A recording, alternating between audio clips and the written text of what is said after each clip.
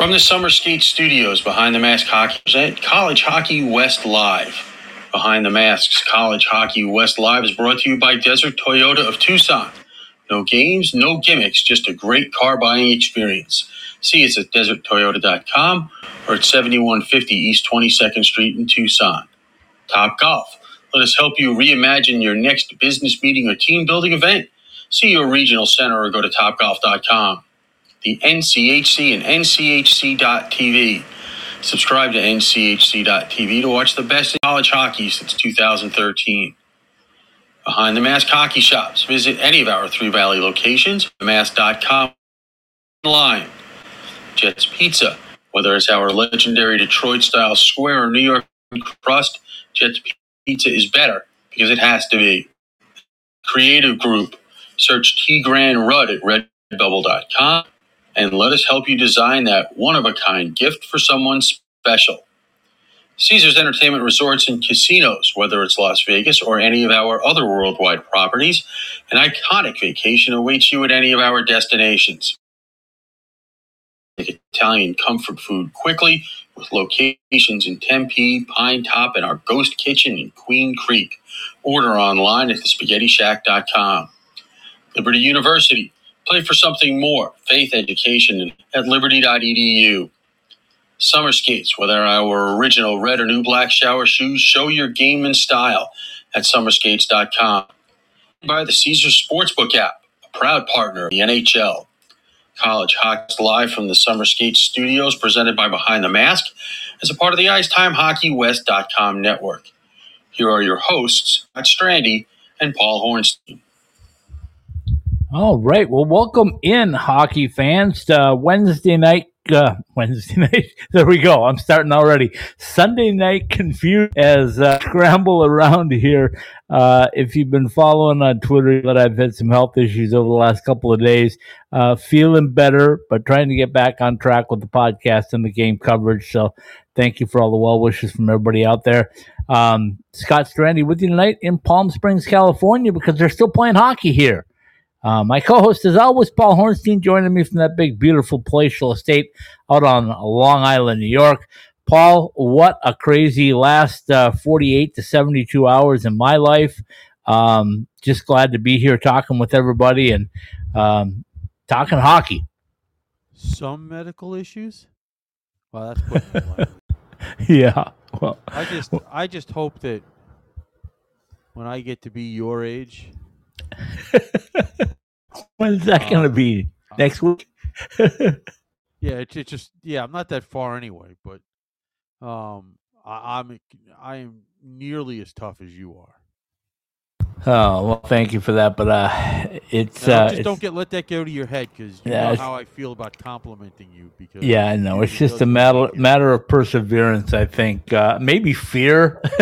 It could be a lot of different things driving it, but anyway, the disappointing part, obviously, as you know, is I was not able to attend the Game 5 between Coachella Valley and the Wranglers from Calgary, in which it was an overtime game again. Shock me, right? Let's see, emergency room hockey game. Yeah. I don't know. Gosh, the choices are so difficult with my life on the line. I don't know. Yeah, okay. I'm sure. Yeah. Listen, I get you being disappointed, but a lot of us would be disappointed if you had, well, we're not even going to get into that. So. Yeah, thanks. I'd rather not think about it. But anyway, I'm laughing. Good. I'm still hanging in there. The podcast that I was planning on doing at 3:30 Pacific, it just isn't working out. So we're back to 6:30 Pacific, and tonight a little later because we've been shuffling around and trying to get set. I was planning on doing a podcast by the pool, but it's a little breezy here, so we got moved. It's always breezy there. Yeah, it is every night, man. It's like clockwork. It just comes off the mountaintops and rolls down the side of the mountain and just blows like crazy. It's every time it's sunset. It's crazy. Well, anyway, listen, I lived in a place like that for a decade, except it wasn't as warm on a regular basis, and it was where I lived in a part of Queens called Rockaway, and um, it was windy there all the time because it was literally off the water, and you Well, hit the yeah, bridge. and I got to tell you, I mean, the one thing that I detest is wind. So it's really a struggle Whatever. here. Tell me that when you're in Palm Springs and once again in January, and it's 75 degrees, and Yeah. I'm lucky if you add up the if you add up the two numbers, it gets to equal a 7 or whatever. So let's stop. Yeah, I would rather be in Anaheim, which I'll get back to eventually. But the Firebirds keep winning, Paul. They refuse to go away. Now they are in the Western Conference Finals of the AHL, Right. led by one Joey Decord. I don't know if you saw the clip of him in the locker room after the game, but he's the past two games really he's been dynamite. And man, he's becoming a hero. Is what he's becoming here. Well, listen, apparently you can't have a playoff game anymore that doesn't go into overtime. Oh yeah, apparently not. And Because in yeah, the go ahead. NHL, you've got 4 games in the conference finals so far, and all 4 have gone to overtime. Yeah, it just tells you there's a thing called parity all the way across hockey. There's just so much talent now and so many game changers. What amazes me, though, is, and we'll get to college hockey here in just a minute, but we are doing a combined podcast tonight, so you can hang in there as long as you can. I know you're on the East Coast and I'm on the West Coast, so whenever you drop, just go ahead and drop out. Don't worry about it. But we are combining a special podcast section tonight where it'll be College Hockey West live for the first 45 minutes or so.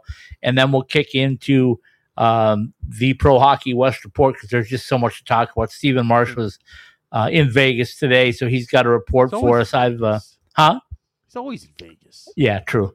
He was at T-Mobile tonight. He's always there too. But anyway, well, let me say. Listen, I'm going to say this because, we all listen. It was a Sunday noon start in Vegas, and we know what the schedule is in Vegas, and I know it's not the same schedule for the folks that live there as opposed to the visitors, but it's still Vegas and it's still a Sunday noon start. Paul, good job let me by tell those you. folks in T-Mobile. Let me tell you this: if you remember when they opened up T-Mobile and announced the start of the season approaching, they ran a 24-hour opportunity to select your seat because they're first, second, and third shift workers, and they wanted to include everybody. Which kudos to Bill Foley for that because that's what Vegas is all about. But yeah, I think, and in the past, afternoon games have been a struggle. To be honest with you, for the Vegas Golden Knights, they haven't fared very well that I can recall during afternoon games. Today, they did win in overtime, which is what I was getting to. Is like, other than that Florida game that went crazy 4 overtimes or whatever it was, Vegas and Dallas go to overtime, and then Vegas wins it 2 minutes in. Go explain that one to me, will you? Well, listen, Vegas scores a late goal to tie it up, and then and goes on to win and takes a 2-0 lead. Both games go to overtime. But that Florida series, let's not forget Vegas has won their 2 home games. Florida's won 2 games on the road, and I'm not trying to downplay winning your home games because obviously if you do that, you're going to win the series. But these 2-minute overtimes are boring. We need more of these 4 and 5 overtime games. Speak for yourself. I was up till 1 a.m. at a game here not long ago. Well, I can't even tell you. Listen, when they played that 4 overtime game, and let's not forget that they were 12 seconds away from going to a 5th overtime. My phone started buzzing all night. And Chuck E. Cheese gotten it done. And it kind of woke me up about midway through the 3rd overtime, maybe. I can't even. And I made the mistake of looking at my phone because I couldn't tell whether it was the buzzing or my bladder that got me up. real life in the like, 60s. Oh no! Oh geez, second double overtime. Why did I look? And now I'm sitting here like, what do I do? What do I do? What I did was basically, I turned it on because I knew I had to. Put my head right back down on the pillow. I didn't put my glasses on. I couldn't really see, et cetera, et cetera, et cetera. And eventually I passed back out. And all I know is I woke up again. I heard Kenny Albert say, the Panthers win. I put my head right back down on the pillow and went back to sleep for another hour before I had to get up to go to work.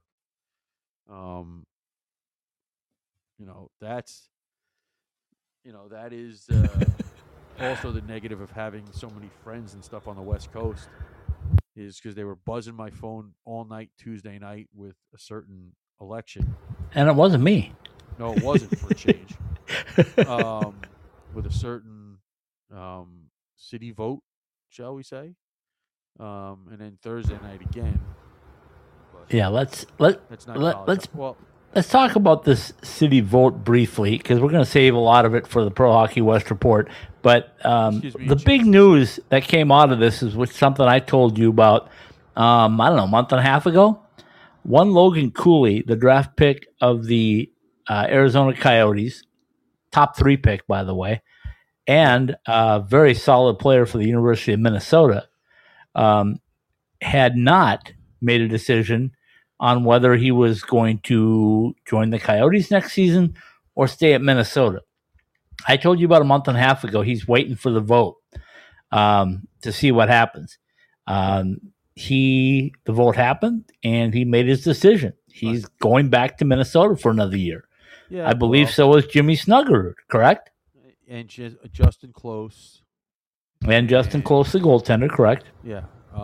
They get about 3 or 4 of those guys, or 5 guys that could have left, decided to go back. I wonder how much of that piggybacked on each other. Oh, I'm sure. Made their decisions first. I'm sure a whole bunch did that. Now the question is going to be, though, with the uncertainty of the Arizona Coyotes, and we'll get into this again deeper, but the uncertainty of them right now, does he become the first player in a long time, top-notch player, to just continue to play college hockey until his 3 years are up and then go wherever he wants? I think that I don't think so. Because whatever final resolution to that situation. Okay, stop right there. You think there's going to be a final resolution in the next 2 years? I didn't say an arena. I just said a resolution. Because I don't know. When I see stuff coming out from the Coyotes official website and Twitter accounts and things like that, and they're saying like, "Hey, fans, where do you think we should locate our next arena? Should it be Mesa? Should it be Scottsdale? Should it be Gilbert?" You're asking the fans now, because you were set on Tempe for the longest of times, and now you're going to ask your fan base where you should build? Because I didn't know it was that easy. I didn't know the fans could say, "Hey, I want you in Mesa," and you'll just go find some land in Mesa and build a rink. Well, I didn't know it was that easy. I apparently it is, but no, it's not, and you know it. It's not.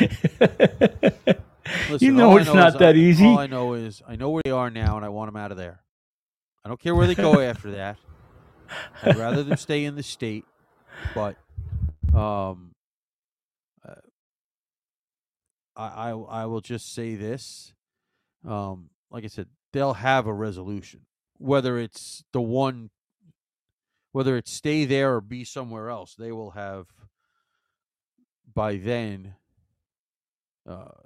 had that figured out. Like I said, I'm not saying they'll be in a new Mesa arena, but we'll certainly know by then whether or not that's where they're going to end up if they stay. And we certainly know if they don't stay, the resolution will happen by then. So I just think that we're going to see if the Coyotes have learned their lessons. I don't think they have, but we'll see. Yeah, totally You want me agree to with say you. that? Because I'll Yeah. stay a few minutes for the second half, but Well, let um, me tell the audience as well. It's a special Pro Hockey West report that'll be starting in about, I don't know, 25 minutes or so, maybe right. sooner. Nick Maxon is going to join us. Of course, my co-host on the Pro Hockey West report, Stephen Marsh, will be joining us, and we will kind of roundtable this thing a little bit. Plus, we'll talk AHL. We'll talk NHL. As we always do on the show. But okay, so before we run out of time on this abbreviated portion of the college part of things, the Team USA just continues to destroy opponents, and now 5-0 in the World Championships. And Stop. what's with this team, Paul? What is with it? Wrong, as usual. Wrong. 6-0. So I'm sorry. I've lost track of days here over the last few days. Well, I get that. And listen, when 6-0. Let's go there. Let's go 6-0. Yeah, when they're playing where they're playing, which is over in Eastern Europe, it's very easy to lose track of where, who, when, and where, and all that other nonsense. But, yeah, but I can't keep track of my own time zone. Well, I know that, but like I was like, oh, maybe I'll watch the games this weekend, but I don't even know what time. Even if I look at the website, I know it's crazy. It's crazy. But anyway, but they beat France. The U.S. beat France today 9-0. They've pretty much clinched first place in their pool, and I think first place in the other pool has been clinched by not the Canadians, but the Swiss. By the way. Yeah, go figure that one. And by the way, well, if you hear me chomping, I haven't eaten yet, so I'm eating pizza on the go here. Well, that's I hope it's good pizza, although I will keep my mouth It's shut. good, but it's cheap. How about that? It's not from here, so and we know how dominated Team USA is by by the college players. Cutter Gauthier, who is from Scottsdale, is in the top 10 in scoring, as is TJ Tynan is in the top 10 in scoring for the tournament. I've seen a lot of TJ Tynan. He is unbelievable. How that kid's not in the NHL, I'll never know. I don't know. I don't know. I'm sure Ontario is happy to have him, even if he's not playing for the Kings at the moment. And Rocco Grimaldi is like third in the whole tournament scoring. Yeah. And anybody surprised about Rocco Grimaldi? No. I told you that when I did a feature with him. You called that. You absolutely called that. I visited with him in San Diego. I was happy he was back near home. Didn't last the whole season. They traded him to Rockford at the end of the year. But boy, he has something to prove. And I watched him, Paul, multiple times in the AHL this year. Yeah, he's doing it all right. He's making everybody go like, why don't you pick this guy up? I know his diminutive size, but he scored at every level. Every level. Well, listen, you can't teach goal scoring. I don't care. You can't do it. And, I know a team that can use a guy to put the puck or another guy that can put the puck in the net. I don't see it happening. Like, I don't see him playing about 10 minutes from where I work, but maybe Rocco will be back in Southern California after this World Championships, and I can put in a good word for him to sign as a free agent with the Islanders. But Cutter Gauthier is second in the tournament in goals with 6, only behind Dominik Kubalik of the Czech Republic. But who, by the way, is one fantastic hockey player as well. Yeah, I mean, but again, you look at this Team USA roster, and they went young, and they went fast, especially on the big ice. But they got their biggest test coming up as they take on the Swedes in the final game. In terms of finishing undefeated in their pool, they're 6-0. They've won the pool based on what I see the standings are. but I mean, they have 18 points and Sweden has 14. So even if they beat the U.S. tomorrow, maybe Sweden has another game, so maybe they haven't clinched. I'll have to double check that. Maybe they haven't clinched, but that would make it an even bigger game for the lead in the pool. Yeah, okay. That they're Sweden's getting ready to basically play. Today's what, the 20th? That's where you are. I can't keep track. Like I said, I'm at the IHF. It's trying to figure it out. They still have another game to play against Denmark. Denmark is in the middle of the pack in that Pool A, so it's not like they don't have a chance to win some of those games. But setting up a big game probably for the first place in Group A, and this has kind of been a situation where I think it's a little bit surprising. Team USA's only given up 5 goals in 6 games. That's a pretty good average. So, yeah, you think? Look at the save percentages on those goaltenders. It's incredible. They're insane. I mean, well, one thing, Paul, I want to throw this out quickly before we leave this topic, but the goaltending in USA hockey has really, really gotten good. From the 14, 15-year-olds all the way up to the World Championship group, there are a lot of really, really good U.S.-born goaltenders. Well, I mean, it runs in streaks, right? I mean, for the longest time, you had Finnish goalies, and you had a bunch of U.S. goalies. You get drafted highly, and it was kind of the Finns. Now it's kind of the Russians. But when you have goaltending like the U.S. is getting, and they're getting this, and they're not exactly facing a ton of shots like, say, the Slovakian goalie is. But he's also played all 6 games, whereas the U.S. has split it down the middle. So, I mean, the save percentages, 95.5 and just over 95. Cal Peterson has got like a .72 goals. These are just nuts. Now it's a question of, do they continue it into the playoff rounds? So here's what I want to continue. I want you to continue to turn your mic up just a bit. It's really hard to hear you. No, that's better. Much better. Well, now I'm eating the damn thing. Well, it might be on your volume on your phone. If you turn your phone volume up a little bit. But anyway. But okay. Anyway, but yeah, it sounds much better. And as long as we're on the goaltending topic, big news, right. I was told that went to you first and then on to me because I'm second fiddle now, from Joe Semptenfelter, that TJ has been invited to the Buffalo Sabres camp this summer. Yeah, it's great. We got that, and that's really awesome news. The more Sun Devils we can get to these. Where'd you go to school again? Denver? CC? Where's that? Coach Mayotte, if you're listening, he did not go to CC. I did not. I could have gone to Denver. They sent me mail just about every day when I was in I talked to the people in Denver. Apparently that was all an error.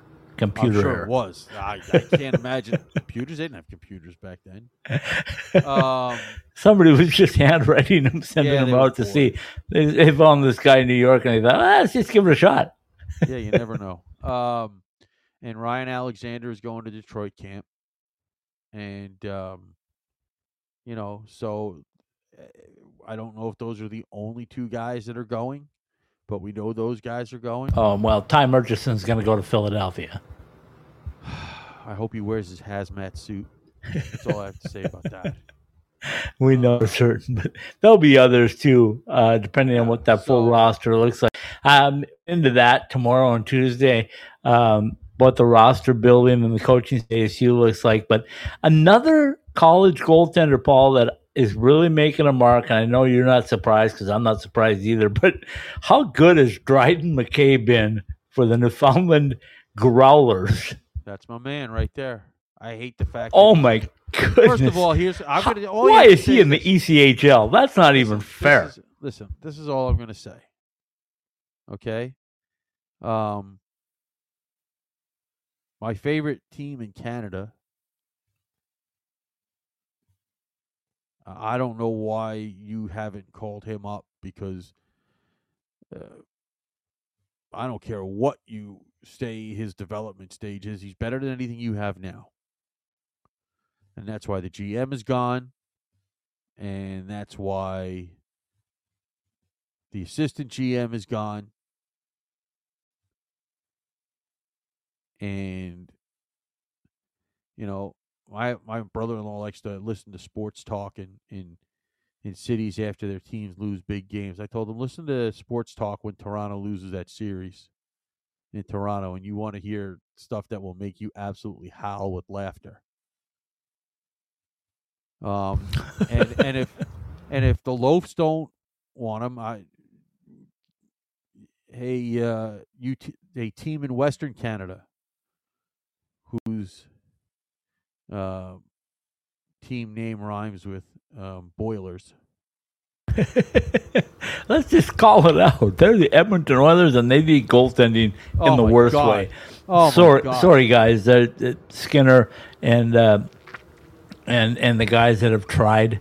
But man, if you're Matthew Tkachuk, if you're Connor McDavid and you're Leon Draisaitl, you have to be just begging ownership to find a goaltender, because that's all they are away from advancing in the Stanley Cup Finals. Go get the playoffs. Go get the friggin' Zamboni driver in Toronto to play. God, jeez, seriously? Yeah, but it's you just brought up two Canadian teams that can't find a goaltender to save their lives. Well, clearly, because it's just, and I'm not so much anti-Edmonton. I'm not going to say I don't thoroughly. But you are anti-Toronto. Yeah, I am thoroughly enjoying that. Hold on a minute here. The audience wants to know, who do you dislike more in the NHL, Toronto or Philadelphia? That's a really good question. That's why I asked it. That's a really good question. I don't know if there is an answer to that question. Can we just put it down as a tie? You can. In this case, I agree with tie. With no shootout? No shootout. I know how you love shootouts, so that's why I brought that up. But here's the thing. In that shootout, would anybody win? No, because every shot would go in, so they would just never stop shooting. Yeah, good point. So anyway, congratulations to Dryden McKay and the job he's doing in the ECHL, and you know, God forbid that kid's got to move up. I know he has his issues that he had to deal with coming out of Mankato, and but you know what? He's atoned for his errors, let's say, and it's time to take him for what he is, one heck of a great goaltender. Oh, there's no doubt. I mean, like I said, I don't understand. I'm sure there's politics involved, because there always is. We tend not to think that there are politics involved in pro sports, but there absolutely is. Well, absolutely. Is he because he's not 6'5"? Is that what the problem is? Because Dustin Wolf is feeling that, and nobody can tell me differently. He's not in the NHL because he's not 6'5". Yeah, but let me tell you, he can jump to about 7'5". I don't really stop the puck. That's all I give a crap about. I don't care how tall you are. Okay, if it was about physical size, then why don't they just find some 500-pound guy and put him in front of the net and just leave him there? Not to worry about him skating. Nice idea. Just have him cover up the whole net. Yeah, he just covers up the whole net. Let the puck just hit him. Yeah. I love it. I love it. So anyway, I just wanted to get those goaltender notes in before we did much more. I know you got a few more to talk about in the last 15 minutes or so let's take our quick break. Let's get our part, and then let's jump back in, and you can finish up minutes or so.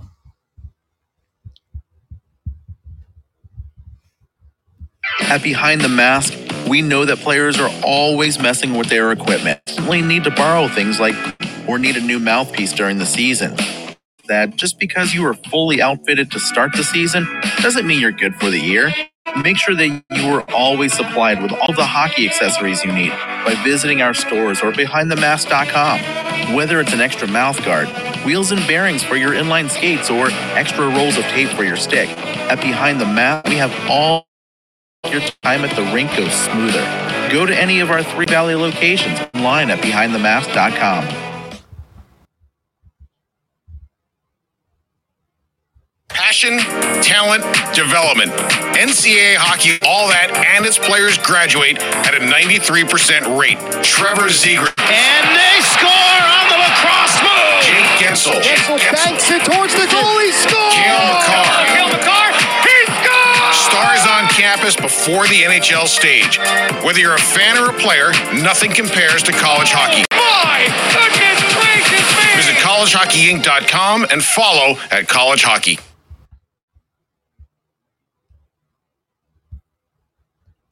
So you're a few weeks into the season and that brand new equipment bag is starting to get kind of funky. Those sweaty gloves and pads, yuck. Well, there's only so much you can do about it. But when that new pair of summer skates starts to pick up that scent, that's easy. Our customizable shower shoes go right into the washing machine, then air dry overnight, and they're ready for their next shift at the rink. Customizable for your team or with your favorite player's name and number, summer skates, the ultimate hockey player's wear, are perfect for players in the desert or even for just wearing around the house. To IceTimeHockeyWest.com and click on the summer skates link to get your personalized koozies and shower shoes today. From the nation's best college hockey conference. Access exclusive on-demand content and watch more than 140 live games. Ready for you wherever you are, however you want to watch. On your phone, computer, or stream to your TV. Your favorite team is on NCHC.TV. When you can't be there, be here. Subscribe now to watch the best in college hockey at NCHC.TV. If it's NCHC hockey, it's on NCHC.TV.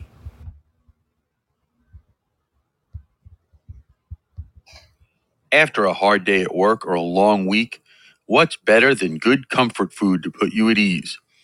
At the Spaghetti Shack, we say the answer is comfort food that's made by somebody else. The Spaghetti Shack has taken spaghetti and meatballs, the classic Italian comfort food, to a portable level.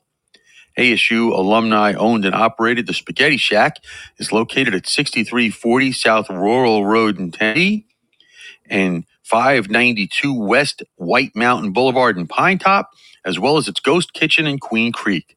For lunch, dinner, or catering as well, call us at 480-687-2485 or order online at thespaghettishack.com.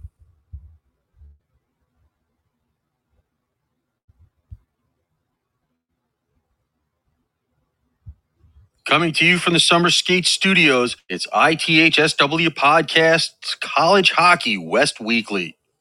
West Weekly, West Live, or whatever. We're all confused, but anyway, it's still a good. And Paul, by the way, there's a new Spaghetti Shack that has opened up now on Rural Road, just off of Rural Road in the heart of Tempe. And the campus at Arizona State. So Joey and the guys, shout out to you guys. I promise I'm going to get there soon and get some Meatball Monday madness. How about that? On campus? It's on the campus of Arizona State. Yeah. They're open now. They're serving things up and go from there. Why weren't they there when I went to school? Yeah, I don't know. Nothing was there. I don't know. Nothing was there when you went there. But Scott Strandy with you tonight from Palm Springs, California, as we do a combined podcast of College Hockey West Live and the Pro Hockey West Report. Paul Hornstein, my longtime co-host out on Long Island, New York. Once again, thanks to everybody for the well wishes. It's great to be back, propped up like Weekend and Bernie's. But yeah, well, that's always been the case, whether you were sick or not. But anyway, it's great to be back on the air and doing what we love to do. So anyway, what else you got to wrap up the last, I don't know, 7 minutes or so of College Hockey West Live tonight in this abbreviated version? Well, there's a couple of things I guess we could talk about. Players are still going into the portal. I thought that would be over by now, but I guess it's not yet. Players have gone in there as late as last Friday. There was another one this past Thursday or Friday, whatever the 18th was. And players are still committing to various places. It's just craziness. I think they need to shorten this period of time when guys can actually go into the portal. Make it a little more uniform, I guess, like waiting until after the Frozen Four. And I mean, listen, if you can't figure it out in 30 days, or the school can't figure it out in 30 days, then you know that's a bigger problem. So, I mean, guys are still going into the portal. Guys are still committing to schools. There's still a ton of guys that haven't been able to find a spot anywhere. And I feel sorry for those guys, but Paul, let me ask you this real quickly. We had Rick Zombo on, the head coach from Lindenwood University, and we asked him about recruiting at the NCAA level now versus the ACHA level. And he said, you know, in the ACHA level, it's just getting started in April. In the NCAA level, it's all over. At least for this year, you pretty much know who your team are. That's kind of changing a little bit right now with this portal thing, isn't it? It's changing a lot. I mean, like I said, I understand the portal. I'm not completely pro portal or anti portal. I think we do have to wait to see what happens when all the COVID years are done, because we're still in the middle of that, and we'll see how it settles down, because I think it will. I mean, it has to, but we'll see. I think they need to shorten the time where you can get in there. I mean, like I said, I think it's like 60 days. Why do we need 2 months? Yeah, I don't know. There's so many tweaks that can be done. If the Frozen Four is the first week April, and I guess we're not really that far past the middle of it, but I just know enough. We're a month past it. What do you mean? It just seems crazy. It just seems like it's way too much time for these players to go in the portal, especially for teams that didn't even get at the NCAA tournament. Yeah, I mean, yeah, it's craziness. It's craziness. There's no doubt about it. So, there's that. And the other thing, which we probably can touch on a little bit more tomorrow, whenever we start, is there was some. Hold on a minute. Whenever we start tomorrow, we're going to be on time at 6:30 p.m. Pacific time. Listen. I don't know how many live listeners we ever have. It's about downloads anyway. So, but there were some moves that might be signaling what people expect to happen in college sports, and we've talked about it before. So, we'll see in terms of conferences and things like that, and how they're going to operate. So we'll have more time to talk about that tomorrow or Tuesday, whatever you want. I mean, either way. Well, hopefully we're going to have a guest on Tuesday. Hopefully it's a really good one if I get my way, but we'll see. Well, hopefully. And, okay. Well, it's abbreviated. I'm back, so that's a good thing, I think. Listen, better than the alternative, if you understand my point. Yeah, I get it. So anyway, Literally. why don't you wrap up this part of the show, and then we'll play the open, and we'll bring on two more guys, and we'll talk roundtable here for a little bit. And as soon as you're ready to drop off, you just let me know, my friend. All right, from the Summer Skate Studios, Behind the Mask, College Hockey West Live on the IcetimeHockeyWest.com network.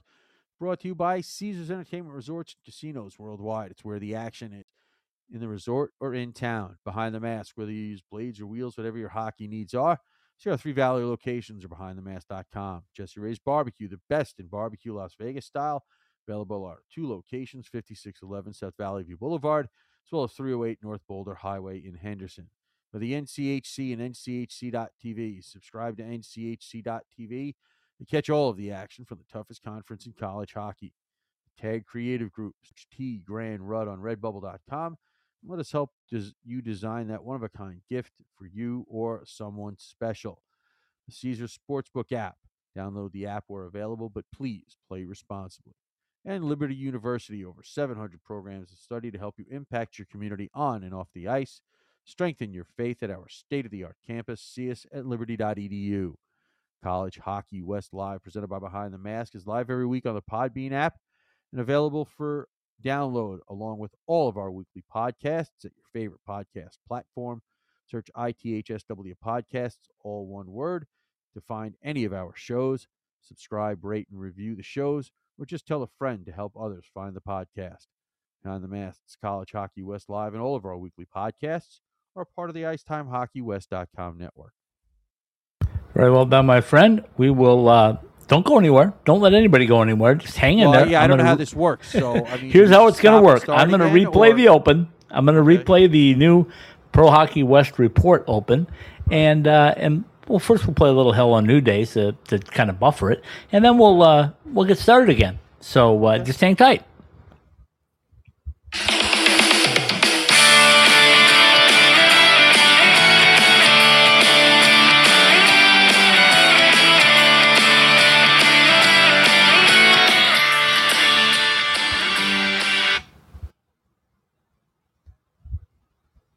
From the Tag Creative Group Studios, Toyota presents the Pro Hockey West Report. The Pro Hockey West Report is brought to you by the Tag Creative Group, your one-stop shop for unique designs or that one-of-a-kind gift idea for yourself or someone special. Search T. Grand Rudd on Redbubble.com. Jesse Ray's Barbecue, Las Vegas's best barbecue at 5611 South Valley View Boulevard in Las Vegas, or 308 North Boulder Highway in Henderson. Behind the Mask, the Valley's experts for all things hockey. Find any of our Three Valley locations and more at BehindTheMask.com. The Caesars Sportsbook app, an official partner of the NHL. The Spaghetti Shack, classic Italian food quickly in Tempe, Pine Top, and Queen Creek. Order online at thespaghettishack.com. Top Golf. Go to topgolf.com to play the world's greatest golf courses and more, all in one place. Jets Pizza, with over 400 locations in 20 states, better pizza because it has to be. Find a location near you at jetspizza.com. By Toyota, support the dealers that support hockey in your community. Finlay in Henderson, Toyota of the Desert in Cathedral City, California, Peterson in Fort Collins, Colorado, and Desert Toyota in Tucson. Caesars Entertainment Resorts and Casinos. Book your stay now at any of our locations around the world at Caesars.com. The Pro Hockey West Report, presented by Toyota, is a part of the IceTimeHockeyWest.com network. From the Tag Creative Group Studios, here are your hosts, Scott Strandy and Stephen Marsh. All right, the podcast doubleheader continues.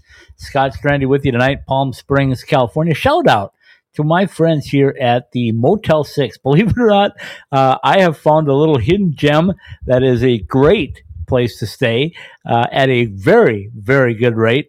And shout out to the Motel 6 out in North Palm Springs, California, where they are getting it done for us. My co-host, as always, Stephen Marsh, joining me from that beautiful, vibrant city where it's about to become a football city once again. But anyway, it's Golden Knights City right now. Stephen, how are you? Well, I could tell you that the Motel 6 rates here in Las Vegas are not that low. With EDC going on here this weekend, the room rates are all through the roof, I'm sure, even for the little Motel 6s that we have here.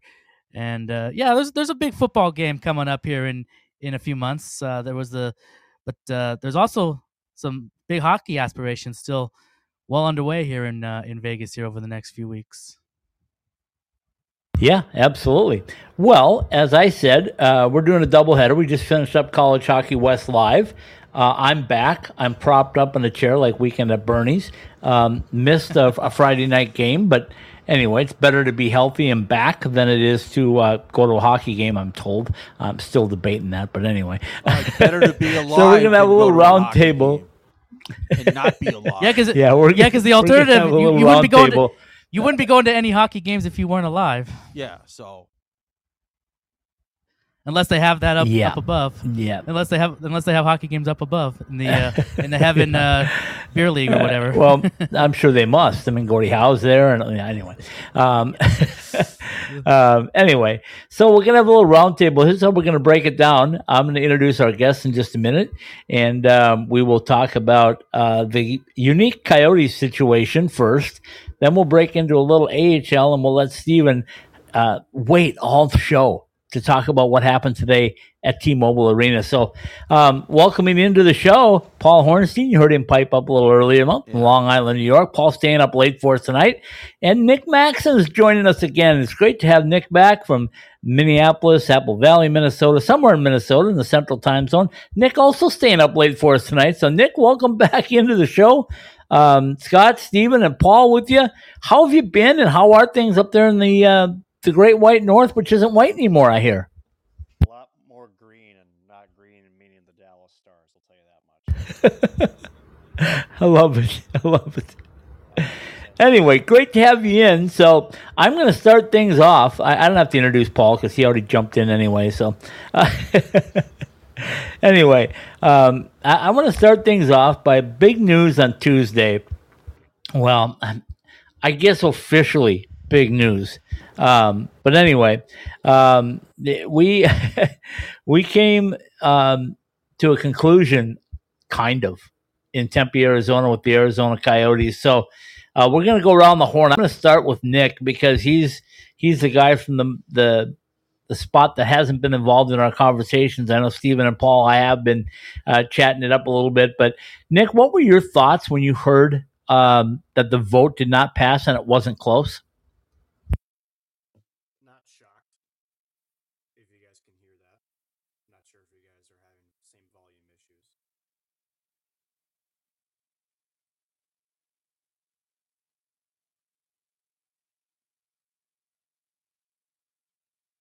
Nick was obviously stunned. Yeah, he didn't have anything to say. He was just stunned. He couldn't. Well, he was saying something. We just couldn't hear it. But anyway, we reconnect with Nick and try to get a better sound quality connection. Steven, your thoughts, if you can. Let us know what you thought when you heard that.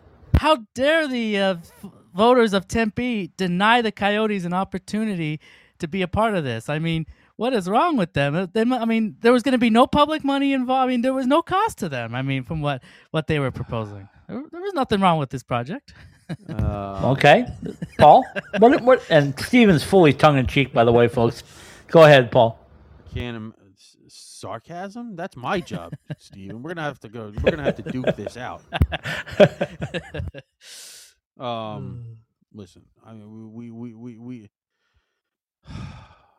we both know, and we've said it 1,000 times, if that land was any good, Michael Crow would have bought it years ago.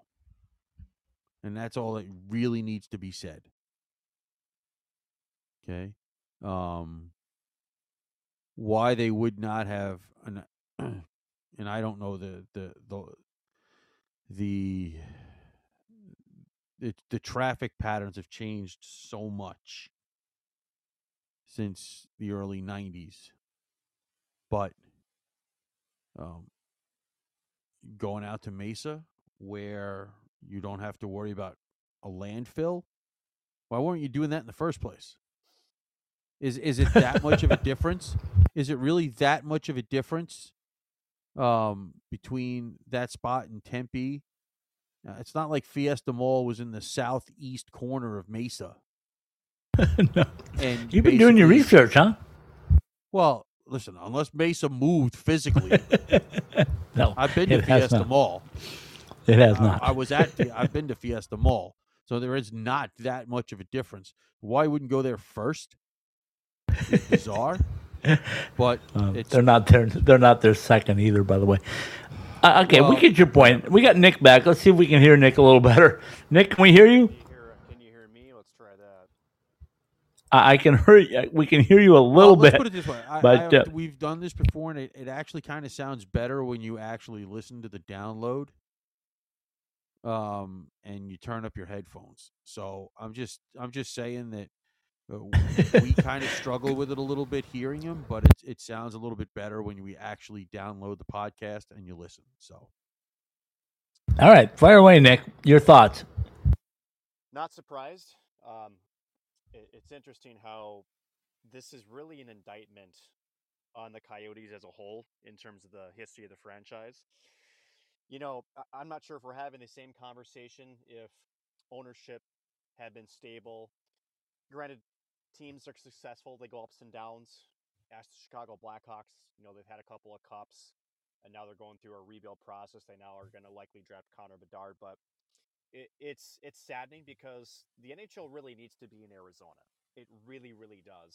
And the NHL basically has said the same thing by its actions. They do not want to leave the market. I do think that there's a ripple effect throughout the game of hockey if they're unable to make it work. So it's sad, but also they didn't have to go to a referendum. There was an attorney that I'm trying to remember the name, but I think his name was Daniel Wallach, who said that had they paid the $30 million up front or agreed to it, it would not have had to go to a public referendum potentially, and they could have just started building this thing. And now the franchise is in limbo.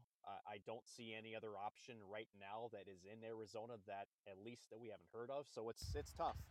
Relocation right now seems to be the number one priority for the league. Well, they're looking at some other options supposedly, and one thing we seem like we know for sure is that they are going to play at Mullet Arena for another season as they try to figure out what they could do. It's smoke, Steven, and I hate to say it, but it's smoke. But here's the thing. When you're at this point where not only does the city of Glendale kicked out the Coyotes, now the voters of Tempe have made a pretty resounding rejection of the team, of its ownership, of the NHL, right? And so to me, yeah, they have that in place, but the only reason they were in Tempe to begin with, Steven, remember, is that there had to be a long-term plan. To me, the Coyotes' days are numbered. I would say less than 100 days, unless something with a concrete plan or proposal is put in. The Coyotes are not going to be playing at Mullet Arena in 23-24. That's the only reason there. Again, the league's losing money. The Players Association does not want to be there. The facilities are substandard. The other owners are losing out on revenue sharing because of this. So to me, the only way the Coyotes are staying in Tempe for 23-24, if another proposal is put up before the summer, I would say even July 1, they have less than 100 days before that team is going to be talking more relocation than staying in Arizona. Well, here's interesting, dude. I don't know if this necessarily does with Mullet, but this was from the New York Post. They quoted an article from Slapshots, and I don't know how accurate this is, but it says that several Coyotes players filed multiple complaints with the PA during the season about substandard travel, lodging, and logistical issues that were in violation of the collective bargaining agreement. So that's interesting. It's not interesting at all. It's facts. I mean, again, yeah. the whole reason, as I mentioned before, Steven, Mullet Arena and that agreement was a temporary plan as long as something permanent was in its future. We don't have that right now. So to me, yeah, you could say, oh, we're going to play there. We don't see that, but that is all PR BS. It's all what it is right now. Oh, but Nick, it's the best rink in the NHL. It's the best home atmosphere in the NHL from what they say. It might be. But at the end of the day, again, this, that's a cover shield. That's all the league is doing is they're looking to salt, which they can't get out of the wound. I would be shocked if this team is playing in Tempe without some sort of proposal on the table. It's not going to happen just based on what you said, Steven. Again, the players don't like it. The PA has its grievances. The league and the owners don't even like it. They're losing money off of this deal. So it's not set in stone by any stretch. Yeah, it's pretty much. I went to the game this year when the Golden Knights played there. And, it's kind of a cute thing to maybe for experience one time, but to have that be a situation for several years, and the league was, as you said, was going to be willing to put up with it for several years if this was going to lead to something for them to have in the future with Tempe. But yeah, I mean with that not as in the works, they're not going to allow. I mean, it's kind of embarrassing really that they're playing in that kind of a rink. I mean, you go to these NHL rinks, they're 18,000. I mean, and stuff, and then they're playing at a, and some fans have to sit on these hard like bleacher seats, like you sit in a college gymnasium. I mean, that was some I remember when I remember some Golden Knights fan had tickets and they didn't know that their seats weren't even going to have a back to it. They were just sitting on these bleacher blocks. I mean, NHL fans are not going to pay and going to put up with sitting on bleacher blocks for an NHL game for several years. So. No, and Scott, remember too, the NHL is still a ticket, revenue generated league. So when you talk about less than 5,000 seats too, again, this affects the owner's pocketbooks. That's the other thing. I know the cities have been floated as far as your location. Salt Lake, the problem with Salt Lake is that arena is only 14,000 seats, which is below the Winnipeg arena, which was supposed to get seating upgrades to get it above NHL standards. So to me, that's another little bit of a quagmire to me. I still feel like Houston is number one just based on readiness of the arena, plus the arena size, ownership. But here's the other thing, and Scott, I want to get your input on this. Alex Mariuelo holds the cards here because the league, could they technically force him to sell? But he still has all the cards in this equation because there's nothing that says he has to. The league can force him out, but really, it's up to him to try to put something together. And so far, whatever he's done has failed. Okay, I'm gonna spit this out, and this way I can get Nick's comments on this before 4:20 comes early in the morning. Before you doze off. Yeah. Number one, they are talking about a proposal in the city of Mesa, and based on what you say, Nick, and I don't necessarily disagree with you, but that plan that they're talking about, they better get it on steroids and get it figured out pretty darn fast. That's one. Two, they have announced that they are going to play at Mullet this year. My guess is that's because other arenas already kind of have their schedules and things booked. 2 or 3 or whatever the heck. I don't think Salt Lake is out of the question because I think they want to use, or they're talking to the owner of the Jazz who is interested because they want a new arena and they want to use it to bring the Olympics back to Salt Lake City. As in terms of what about the idea that they might go to the new Phoenix Suns owner and try to see if they can not happening. That is not happening. Put that to bed, right? It's not happening. That is not happening. That arena is not ready for hockey. Okay. No. Or could they rent it? Could they upgrade it and make it? No, it more they hockey? just did. They just did. Okay. They spent millions, billions to upgrade it. I just wanted to throw that out there because that's been talked about. The other thing, and I know that they have to get things settled in Ottawa and they have to get things settled in Arizona, is we know that once that's done, the NHL is going to expand. And there is no way in heck, after losing money, like on the Coyotes for the last couple of years, that this league is going to pass up on at least $750 million from Houston and Atlanta to get expansion teams. And I don't think and moving the Coyotes to Houston and selling them to Tillman Fertitta, who I don't think is really interested in owning a hockey team at this point, makes sense. But $750 to $1 billion for an expansion team, and adding 2 top 10 TV markets in the U.S. to your TV contract, that makes much more sense to me. And if people don't think that Atlanta's legit, as long as Anson Carter's involved in that, they're going. They're going to Atlanta. Again, same situation, right? Ownership, bad marketing, what do you want to call it, with Atlanta. We see echoes of that here in Arizona. And to Steven, to point out, the Coyotes can't be tenants. That's why the Phoenix Arena doesn't work right now. The whole reason they left Phoenix in the first place was operating losses, right?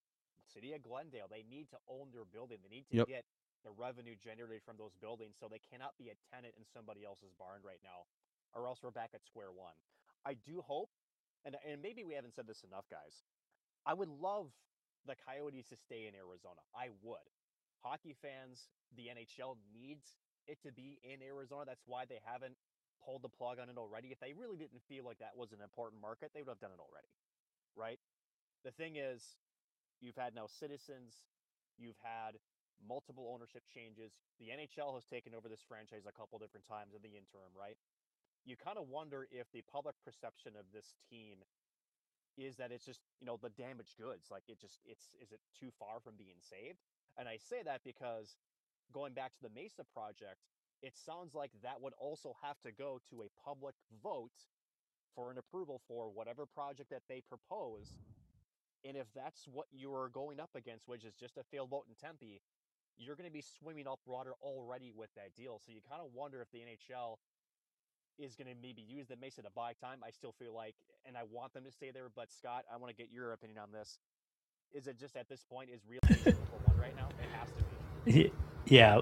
Remember, Scott, this is only an hour show. Let me tell you a couple of things. The first thing is that you're right, Nick. This is about the money. Alex Murillo should have put the money up. He should have done things differently to start. He's had nothing but a bad track record, and that's really where things started. The city of Tempe, I was told, was never going to approve this on their own. They did not want to because they didn't have the votes, and they did not want to be the bad guys. That's the bottom line here. Nobody wants to be the bad guy. Gary Bettman doesn't want to be. Alex Murillo doesn't want to be. The city council in Tempe doesn't want to be. Nobody wants to be the bad guy in this situation. So guess what? Put it to a vote of the city of Tempe, and now there's, 30 to 100,000 people that are the bad guys. Okay? So there you go. As far as moving to another site, that's Nick said it best. That's a smokescreen because you can't possibly pick up and find a new location that quickly. If you could have, you would have been doing that, 18, 24 months ago. So this dream of going into the and I think we're going to lose Paul here. He's got to be up early. So, Paul, thanks for joining in. We appreciate your late night opinion. We'll talk to you tomorrow. Get some sleep. But anyway, so when you look at what's going on, I'm kind of losing my train of thought here. But anyway, you can't just go. There's a building in Mesa. There's still the only thing that's happened is that the people that own the old mall over there, the Fiesta Mall, have said they want to demolish the mall. That's all they've said. They haven't said they're going to sell it or agree to sell it or want it to be rezoned for a sports complex. None of that's been done at this point. So you're way, way premature if you're Alex Murillo and thinking that you've got a site there. And anyway, the best location for them actually would be on the Salt River Indian Reservation, which has the 101 and the 202 as its cross streets. But there's a problem there. That has to be agreed to by the tribe, and they're not going to allow Alex Murillo to have his sports book, which is where he was going to recoup a lot of the money that he's investing into this. And if he doesn't have the sports book, it's kind of a moot point. Why would he do it? Now to get to the point of the players. Yes, the players were gagged pretty much this year to not say anything. That visiting and home players. After the season ended, things opened up. After the new PA, executive director or whatever took over, things started to open up. So you're right. They can't continue to play in Mullet Arena. Now, will they play there this year? I could see them playing there this year. And again, it's a money deal, Nick, and here it is. If they don't fulfill their agreement with the Oakview Group and Arizona State, they're going to be owing a good chunk of money because keep in mind, there's tickets that were sold. There's revenue that was anticipated. There are dates that were blocked. There's 4 major components of food and beverage that would want to be I don't know what the right word is, but so they're kind of up a creek. They got to either stay there or they're going to have to fork out more money to leave because they signed a contract. It's not a good deal. It's not a good deal by any stretch. Do I believe, Nick, that they could possibly be gone? Yeah, I do. I think relocation for them at this point might be the best thing. I mean, all you have to do is look at a kid that plays hockey at the University of Minnesota and one Logan Cooley. I was told, I happened to sit into a meeting by mistake, kind of.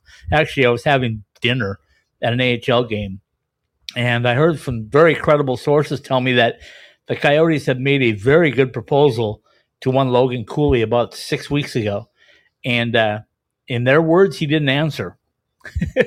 So if your number 3 overall pick doesn't answer you on a proposal to play in the NHL, you got issues. Well, there's articles about that now that have come out that because of the uncertainty with the Coyotes, he's going to go back now and play another season at Minnesota. Yeah. And I think, and Nick, I want to get your thought on this too, but I agree with Steven's saying because it's 100% true.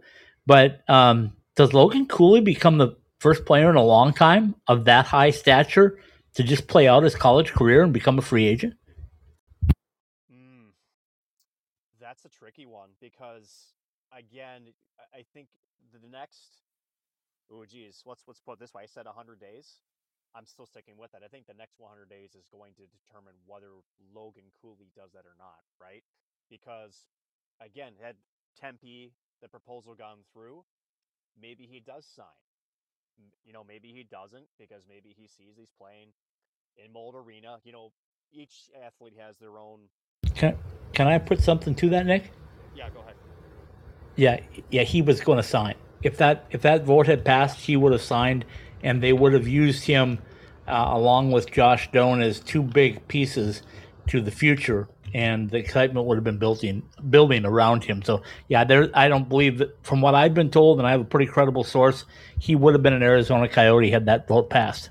But also now he also feels now that he can go back to Minnesota and have a really good season there and brings help them in their pursuit of a championship there. So maybe it works out both ways. But he says here in this quote here, he says, for sure, he responded in a video news conference, says, I was kind of leaning towards going pro, but at the same time, they're both great options. Some of this could be player speak. So either way, if the vote went through or didn't, in the back of my head, I still feel like I have a lot left to do in college hockey. And to be honest, I really haven't won that much either. So. That's a coach statement. Let's be honest. Player speak, right? That's player speak, and that's definitely that's definitely his agent telling you this is what you say, right? Because that's exactly what it is, Steven. I hate to say it, but that's a fabricated. Yeah, it sounds like that for sure. It's very fabricated. So to finish my point, Cooley would have signed had Tempe would have gone there, and Scott, that's where I was going originally with my answer is yes, he would have been an Arizona Coyote. Now you've got some fan interest. You've got a building coming up. Now you're at ground zero. You're literally looking at, dirt or a landfill if you're in Tempe, and you're going, well, what the heck do we do now, right? It's a dumpster fire. It really is, and I hate to use that phrase. It's a pretty strong, pretty strong words, but that's where we're at. And I do think Logan Cooley does have a chance to play out his college career. I don't think he wants to because he's ready to be pro. This is the one thing, Scott, is he's ready to turn pro. And so, but does the Arizona Coyote situation keep a guy that could literally sign with any team? If it was any other team, he would be a pro player right now, right? Does the uncertainty keep him at Minnesota longer and does that hurt his game? Does that stunt his development? I don't think so, because that's the other side of the coin is, when you're just skating in circles around your competition, you're not really growing. You're not really, getting ready for the next level. So to me, it's interesting. He could do it, but at the end of the day, the next 100 days, I think, will be telling, because if the Coyotes can at least try to put something together to stay there, or whether we start hearing more concrete news of, hey, Alex Mariuello, and I think it's Alex Smith, if I remember correctly, the Salt Lake City owner. I could be wrong on that. They've met. They're looking to try to sell and move the team. Either way, something has got to happen that's going to showcase what the future of this franchise holds for Cooley to do anything to sign his pro contract with the Coyotes. I know somebody that would not be happy if an NHL team goes to Salt Lake. It's some guy that owns some wineries and some bunch of stuff in Wyoming, because the Golden Knights have branded themselves as a team of the Rockies, and if they get that market up there, and if they move a team to Salt Lake, then they would lose that. But that's certainly a viable option. I mean, they've played NHL games up there at Vivint Arena for preseason and stuff, and it could work. I think some of the sight lines are not the best, but they could fix all that. But they certainly could. Let me jump in there, Steven, real quick, because like Paul said, I agree with what he said about expansion, but here's the deal. The bottom line to this thing is the NHL has a pretty good TV market in Phoenix, Arizona. If they were going to relocate they would not want to relocate, I don't believe, to Salt Lake City. And here's why. Because Salt Lake City is going to have a bunch of money coming up, as Paul mentioned, to get the Olympics back. They want to build a state-of-the-art building up there. So their building is not really ready. And if the Coyotes were to relocate from Phoenix to Houston, it's almost a wash in TV markets, which means the NHL is not going to have nearly the problem with ESPN and TNT and all of the TV contracts because they're not giving away a big market for a smaller market. They're kind of just getting a wash. And with the fact that it would be new and exciting, I think the TV guys would love it to be in Houston. So I think what's going to happen is they're going to relocate to Houston, and then we're going to add 2 teams. And then Paul thinks 4. I think 2, but I think they'll add 2 teams, and one of them will be Salt Lake City. That team will come in right after the Olympics, whenever they get that, and it'll have a brand new, spanking new, state of the art building to play in. I'm with you on that, Scott. Again, the money talks, right? And especially with the new ESPN national deal, you can't drop viewership numbers. You just can't. If your favorite players, such as Steven, your Vegas Golden Knights, which have had no cap issues at all the last couple of years. If you want that no, they haven't. I mean, look, right? no, because we've been able to put players on LTIR. That's why. That's cap circumvention. Anyway, no I'm kidding. But if you want the salary cap era to get better, and you want player escrow to go away, which everybody in the league, they just want to get that era over with. Here in Minnesota, we want, minus the COVID, we were hoping that the Parisian Suter contract buyouts wouldn't be such anchor to us, and it is. So here we go. We want the cap to go up too, right? To do that, you need to keep that money up there. And Scott's 100% right. You have to go to Houston. I think you could go back to, could you go back to Arizona in 7-6 years? And maybe that's where the 4 comes into play, where you go to Salt Lake, you go to Arizona again, Atlanta, and then maybe you give Quebec City a bone, or maybe is it Hartford? I don't know. It's probably more likely 2 than it is 4, at least off the bat. But Houston's got to be number 1. Yeah, but how many teams does the NHL where they say, okay, we have enough? I mean, right now there's 32 teams. Never and I mean, how many is going to be the?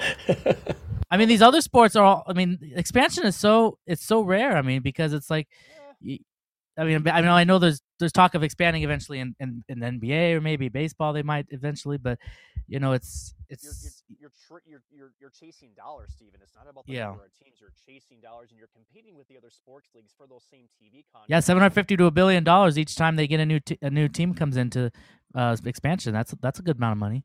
Well, it is, and plus, again, you're trying to weed out the bad owners, right? You're trying to set a precedent that if you're mean business, here's just your entrance fee, here's your ticket into the gate, and then on top of that, here's what we expect as a minimum, right? I would think almost in a weird, sick and twisted way that the Arizona Coyotes have sort of set that precedent, so that way they're trying to avoid another situation like we are dealing currently in Arizona, right? So, and to throw another wrench on top of that is that let's not forget that, shall we say, the regional sports networks like Bally's, let's just say that their dollars aren't always guaranteed right now. They're in a bankruptcy protection filing, right? So yeah, there's a lot of issues with regional sports networks. Right? I mean, the Golden Knights So at the end of the day, Steven, it's not about teams. It's about how can we make sure we're financially secure. And for the NHL, which is still number 4 in the terms of top 4 of the sports, franchises that are out there, leagues beyond the NFL, they're getting close to the NBA, close to the MLB. But you always got to be looking, how do I keep growing up that ladder? Because if you don't, you're going to end up back in the situation where you're talking contraction, and then all of a sudden bigger problems come around. So expansion means you can sell bigger TV market revenues. You get more eyes onto the game. And this is why, again, we go back to the same point, why the NHL has refused to leave Arizona, because, again, if they do, there's much bigger ripple effects than just the fans, just the history of that franchise. That goes much further into the pocketbooks of the ownership, the league itself, and that's just something they don't want to risk if they have to. And this is also why Houston makes the most sense as far as relocation, at least initially. Again, can't rule out Salt Lake, but it would be less of a strain financially for the league if they go to Houston first and then expand to Salt Lake again, as Scott mentioned, after the Olympics, where they're going to have probably a more hockey-ready arena, more state-of-the-art. ready to welcome in an expansion franchise. Yeah, totally agree with everything you just said, Nick. Let's see. I want to say this so people don't misconstrue this. This is not a conversation about the hockey fans in Arizona. There is a group, a very large group of diehard hockey fans that love the game, appreciate the game, love the team. This is not an indictment on them. This is about ownership. It's been about ownership since day one. They went into America West Arena at that time and did not have a facility that was NHL quality. There was a group of seats on the end, and I've been there, so I know, where you could not see one of the goals. You couldn't sell those tickets for full price, and people were unhappy. So they finally moved. They didn't move to Glendale because the owner said, I want to have a perfect spot for my hockey team. The owner moved him there because he needed a building to sell the land around it, which he owned. And then guess what? After he built the building and sold the land around it, he sold the team. So there's that. And then you look at the ownership that they've had since then. They've had guys that couldn't afford it, went into bankruptcy. The other guys have had problems. And then Alex Murillo comes in, and he has had a number of issues, and some of them may be his fault, some maybe not. But one of the things is he came in during the pandemic, and he came in on the tails of Seattle's expansion money, which helped. But then there was no revenue. And then I think he called the bluff of the city of Glendale, and they told him, no, this is the way it's going to be, and don't push us.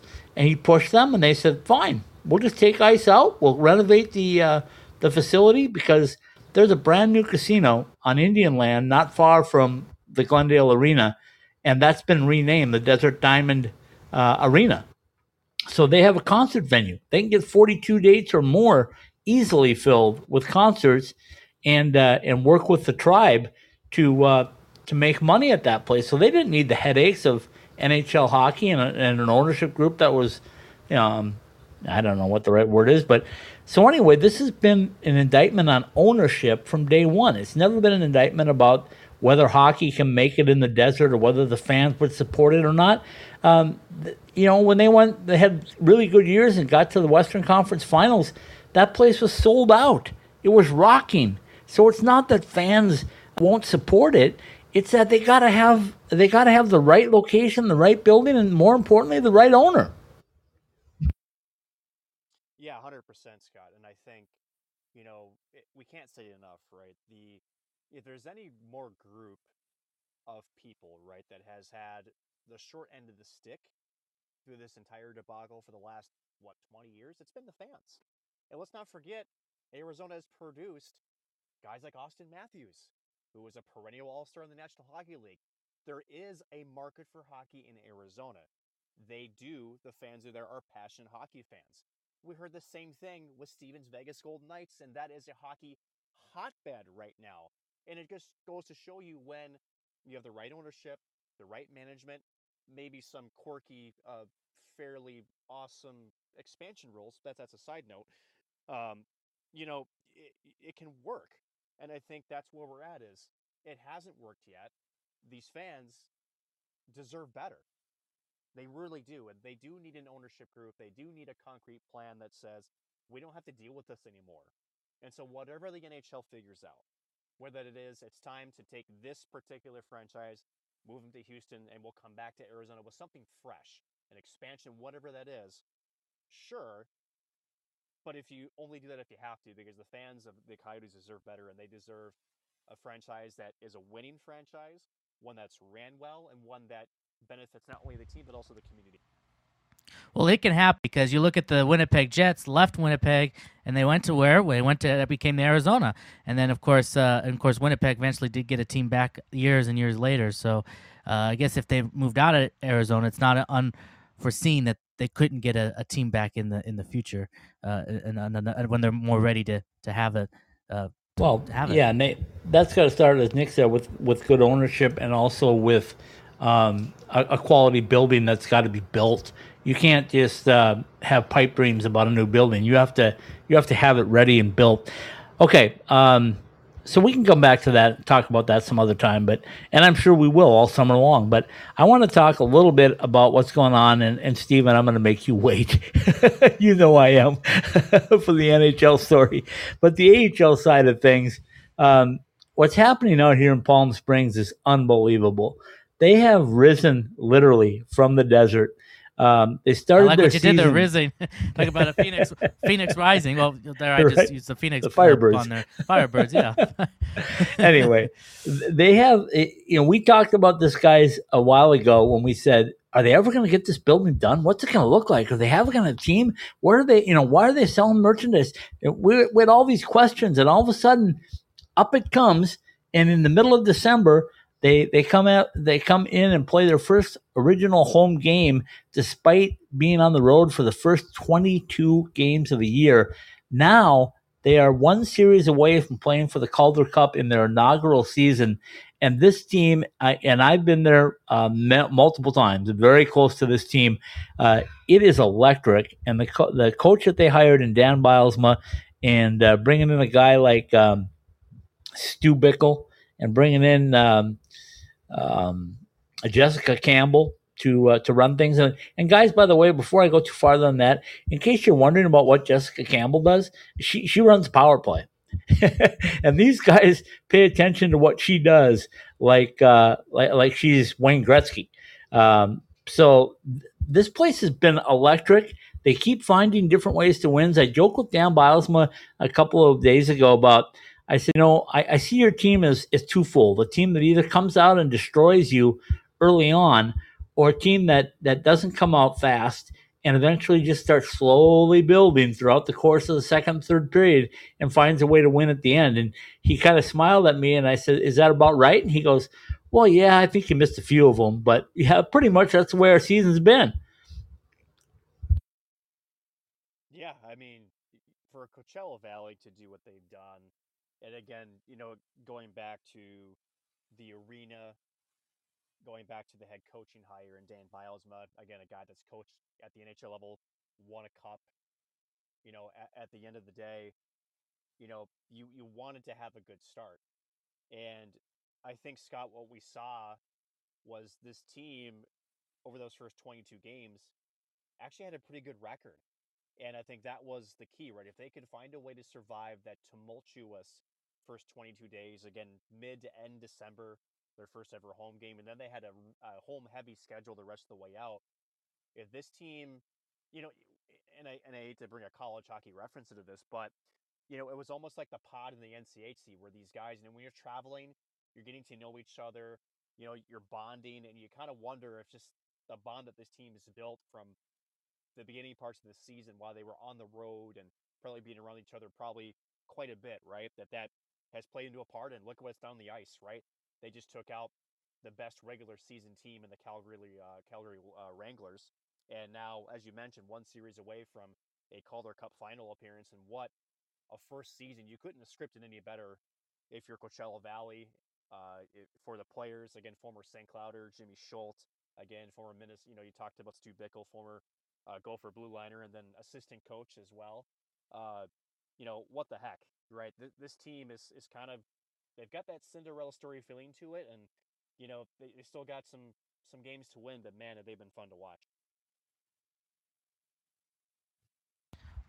Well, they do, and they're a great team. I mean, when I saw them, every time I saw them coming to the Henderson, they were a really good. They ran the plays very well. They obviously had a lot of speed and talent, and they have a really good, and obviously good goaltending as well. And look at what Seattle did this year in the NHL, and surprised a lot of people in making the playoffs and winning a series in the playoffs. So I mean, it just shows how that organization's in a really good place with the players they have up top, and then the players they have in Coachella Valley, and when they've got out their opportunities to go up to Seattle, they've been a part of there, and then they've come back, they contribute to Coachella Valley. But now you look at this was just decided a little while ago as we record this on Sunday, but the Milwaukee Admirals ended up beating Texas in their series. So the Western Conference Finals matchup is going to be Coachella Valley against Milwaukee. And Scott, get this on your calendar because the first 2 games are going to be at Acrisure Thursday, May 25th, and Saturday, May 27th at 7 p.m. Oh, that's... You already got that. I was going to say Wednesday, Friday, because I thought the AHL would probably want to keep dates separate. We already know the Eastern Conference, but you know what? That's fine. Eastern Conference is Tuesday and Thursday. Right. Games. So I thought they would have gone Wednesday, Friday, but maybe they need a little time in between. Maybe it's an arena issue because a lot of places don't expect their teams, their AHL teams, to go this deep. I know there's been some juggling of things here for concert dates and things like that because they want to be prepared at Acrisure in case their team wasn't playing hockey. They wanted to fill the dates, right? It was kind of funny the other night. They had everybody between the second and third period singing Shania Twain songs because they were trying to sell tickets for Shania Twain coming on the 31st of May. So that's, there's things that have to be juggled with that too. I know that Dan Bilesmo will have to redo his schedule because he keeps telling us that it's every series is 300 minutes, which would be 5 games, and now he's got 7-game series. This is a 7-game series, and it's got to be a 420-minute series. Yeah, and then if you look at the rest of the series, so they'll spend the week of Memorial Day in Milwaukee because it'll be Monday the 29th, and then June 1st and June 3rd will be in Milwaukee, so they'll be there the whole week. And then if it goes 6th or 7th, then it'll be back on June 5th and June 7th back at Acrisure. So that's the whole 7-game schedule. Yeah, good stuff. Okay, let me piggyback one more thing off of Vegas. You mentioned, Steven, about the fact that the Seattle organization has been top-notch, first class all the way. Joey Daccord, I asked him that a couple of nights ago after a shutout win. I said, what's it like? And he goes, it's just unbelievable. He said, whether you're in Coachella or you're in Seattle, it's top-notch, it's first class, they take care of us, they all want to win. It's a common denominator, and we're seeing that in the AHL, guys. All over, teams are trying to mirror their parent team, if you will, much more in location and also what they do on the ice. And Nick, you've seen a lot of hockey stuff, but that makes a big difference if you guys are interchangeable. And we're seeing that here in Coachella Valley with Ty Cartier and Jesper Froden. Both went up, were with the big club in Seattle through the playoff run, then came back and immediately fit right back in and contributed. Yeah, Ty Cartier, what a great contribution he had for the Seattle Kraken. Their 2 rounds there in the Stanley Cup playoffs. So again, great jump for a second-year expansion team to have some playoff success. First, making it, right as Steven said, but then to win a round and you do it against the defending Stanley Cup champion, the Colorado Avalanche, right? And then taking Dallas to 7 games as well. Yeah, so, and when you're not doing this right, Scott, we're seeing this here in Minnesota, right, where the Iowa Wild staff has all been let go. Tim Army had been at the helm for the last, I think, 4 or 5 seasons, but you look at maybe some of their top draft choices like Marco Rossi and some of these other guys who, they want more from because Rossi, and he's kind of a different case too. I mean, he's had some health issues post-COVID-19 with some myocarditis, but they feel like they're not mirroring them enough, and they're not getting their top-end prospects to translate to the NHL. And for the Minnesota Wild, I don't need to tell you guys how cap-strapped they are, and the $14.7 million that they cannot spend the next 2 years. They are relying on their young talent to come in and be that infusion, and when it's not up to par, this is what you get, right? So if Joey Daccord is telling us what an organization, and we're seeing guys like Ty Cartier going up and down, and it seems like it's a seamless transition. That's the model of the NHL and the game of hockey as it is. It has to be everybody on the same page. You have to be learning the same systems, because if you don't, you're not developing your players.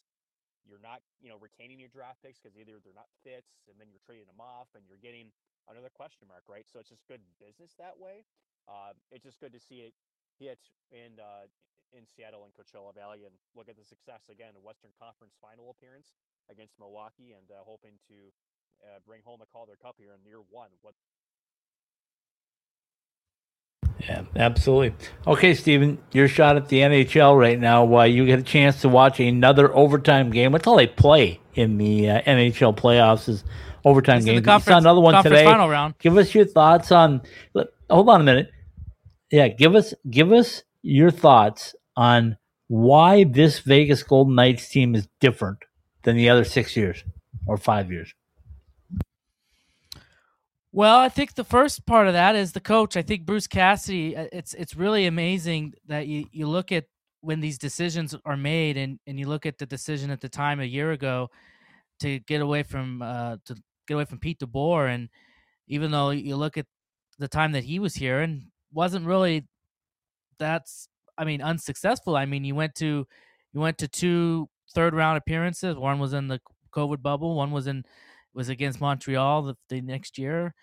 They have a bunch of injuries last year and still almost got in. So, they make that change, and then you bring a guy like Bruce Cassidy becomes available, and they make that change, and then Golden Knights having similar issues this year with the injuries and stuff, but they've just been able to get through it this year, and now they're fully healthy, obviously, in the playoffs, and they're except for the goaltending a little bit, but that the goaltending's all stepped up, and I think there's that. I think the other part of it, it's kind of interesting because other people in the NHL probably, I think this is why Vegas has sort of become kind of the villains. We know some of that sort of stuff, but it's because they've had all the success in these first 6 years now, and they've made the playoffs 5 out of the 6 years. They've made the third round, we'll call it, because it's a couple of years it wasn't called the conference final. So they've made the third round of the Stanley Cup playoffs in 4 of those 5 years, and then last year they didn't make the playoffs, so it's kind of interesting, I think. But not making the playoffs woke this team up and say, hey, we need to get we that's not what we want, and so now this year it seems like it's almost kind of like season 1, where it's like people didn't all year there people were doubting them, and then we had all these things happen with injuries, the goaltending, everything, and they got through all that. And now in the playoffs they said, oh well, even though they were the number 1 team in the West, they said, oh well, they're not gonna be able to beat Winnipeg. Winnipeg's good, they agreed to all that stuff, and then you got through Winnipeg in 5 games, and then the last one, oh, Edmonton, Connor McDavid, all that stuff, power plays, all these, and it's a legit things to say those things. Oh, the Golden Knights aren't going to be able to beat Edmonton, and they took care of Edmonton.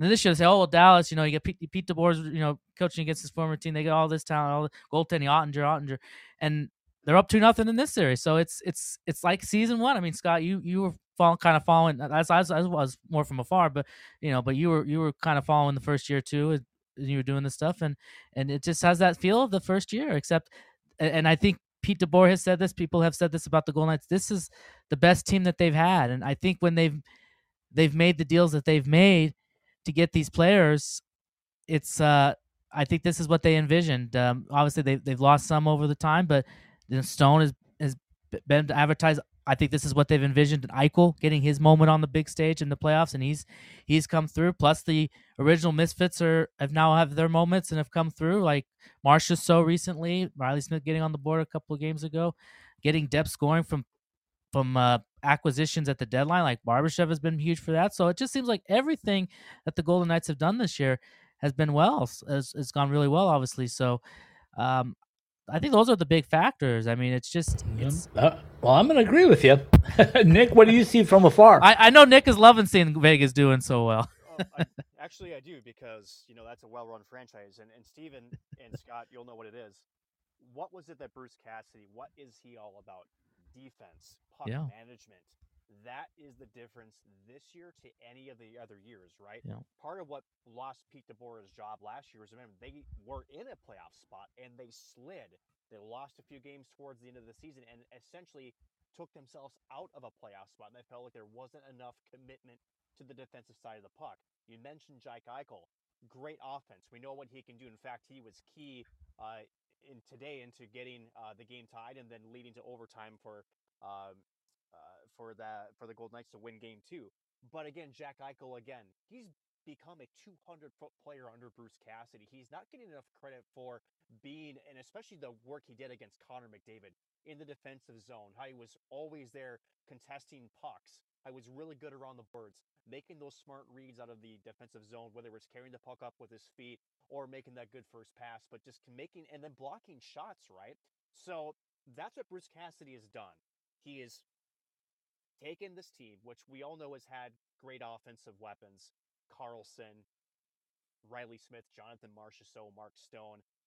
And he's also saying, hey, guys, if we're going to win this, we also got to make sure we protect our defensive structure, right? Logan Thompson was your starting goaltender this year. He goes down with injuries. It's been a goaltending carousel, and now it doesn't matter who you put in the net right now. Right now it's Adin Hill. That this team feels confident that they can win because they play so good in front of the netminder. They clear out rebounds. They allow their goaltender to see pucks. He's not giving up, shall we say, screenshots. They're protecting that area in front of them. And then the transition game is so good where once they do jump on a puck, they're going north with it. They're getting the puck deep. They're working their opposition below the goal line and then working that puck low to high to get shots through. So it's just those small details, but more importantly, it's how they're defending and then those opportunities they're creating from defense in transition to offense. That's been the Bruce Cassidy difference and why this team is in the West Finals up 2-0 over Dallas. Boy, you guys both hit it right in the head. Steven, let me ask you this, though, because the other thing that I'm noticing from the Vegas Golden Knights this year versus, as you mentioned, year one when I was there, nearly as embedded as you are right now. But what I've seen right now is when they have injuries this year and they lose players from the goal out, they go and they take a player from the AHL team, the Henderson Silver Knights, and they fit right in. And again, I'm going to go back to Bruce Cassidy on that because I think he not only teaches the structure that went through Manny Viveiros all the way down to Henderson, but I think so those guys are prepared, first of all. But secondly is I think what he does is he gives them the opportunities. You see Brett Howden, you see all these guys that were Paul Cotter earlier on in the year. You see these guys doing things with confidence at the NHL level, right? He recently brought it back, put Teddy Bluger back in the lineup in the last series, and he's kept him in the lineup. And Bluger had a goal.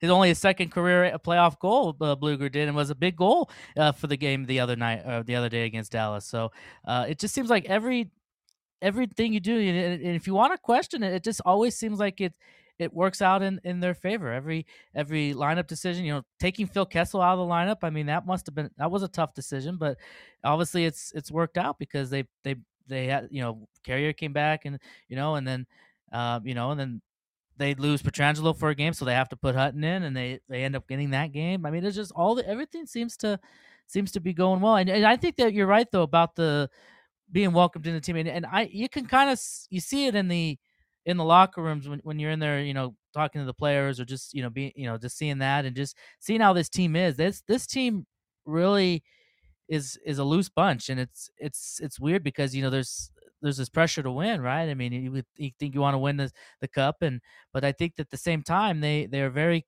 close with each other, and you can just see it when they joke with each other and everything, and I'm sure other teams do that, but there's just something about the way this team is made up and just how everybody really plays for each other, and like the goaltending thing that, it didn't matter who was in there. If they played it how Cassie wants them to play, that doesn't matter because it's supposed to be very goalie friendly, but they want to win for everybody and whoever's in net. So I think all that's been good. And when the Henderson guys have come up, they've been able to get in and the other players support them and want them to be a part of the team and to while they're there and stuff, and it's cool. Even the guys that are around now that are not playing, they're still around and a part of the team, and and even the guys that are skating on the extras right now, they're at the games and they seem to be a part of the mix and everything, and I think that's just all positive things for this organization at this point in time. Is now they're getting closer and closer to win. I think Marchessault too. I think he was right on. Even today, he said, we know how it ended the last time we went to the Stanley Cup final. We kind of maybe got a little ahead of ourselves and stuff, but now they just take it one game at a time. Their focus now is Game 3 in Dallas on Tuesday, winning that game. And then if they win that game, then the focus turns to winning Game 4 on Thursday in Dallas to try to sweep them. If they don't win Game 3, they said, okay, well, we didn't get it done that night. We'll focus on Game 4 and try to go up through them. And that's the focus, is to win. I mean, it's amazing to me, too, that in the last couple of rounds, they've not gotten the first goal in almost any of these games, and yet they've been able to pull off the wins more than not. So it's just a matter of not getting down on yourselves when you give up that first goal and just turning it right around and get it. And today was an interesting game because they didn't really play I mean, they didn't play terrible, but it was a game that, Dallas was really controlling it. They were not giving the Golden Knights much. Golden Knights maybe just didn't have as much. And then but they kept it close. Hill made some great saves, and then the third period they were able to get the goal by Marchessault. They get opportunistic there, and then the overtime winner. So I mean, you get a couple of games like that in the playoffs, you're gonna have a lot of success, and it's just been fun to watch these last couple of months, well, the whole season really, but especially these last couple of months here as we playoff hockey. Playoff hockey. 10 wins, 10 wins in the book, and 6 more to go. Yeah, absolutely. Okay, Nick, let me get your thoughts on two things before we wind things down tonight. First of all, in the AHL, can Coachella Valley actually get this done? Can they win 8 more games and take the Calder Cup? And that's part one. Part two is, can the Vegas Golden Knights get this done? Is this set up for them now to win, or are they going to run into a buzzsaw, whether it be the rest of the series at Dallas or whoever comes out of the East? Well, let's first start with Coachella Valley. They absolutely can do it, right? When you get to the third round and you've had success. Now, mind you, we went to 5 games, against Calgary. Again, you're taking down the best regular season team in the American Hockey League, but there's that little moment of celebration, but then it's right back to focus, right? There's still work to be done, right? If there's one thing we've seen with Coachella Valley is this team knows that it's one game at a time, like Steven mentioned with Vegas, right? So I do believe they can do it. They've got the goaltending, they've got the offensive power, they've got the defense, they got the structure, and now they've got momentum and they've got belief, right? That's the couple of things that you need to go on a deep playoff run. And it starts now with Milwaukee here in a couple of days. I really do think they have a good shot. Now, Milwaukee's a different breed. They play a little bit more of a heavier, style per se.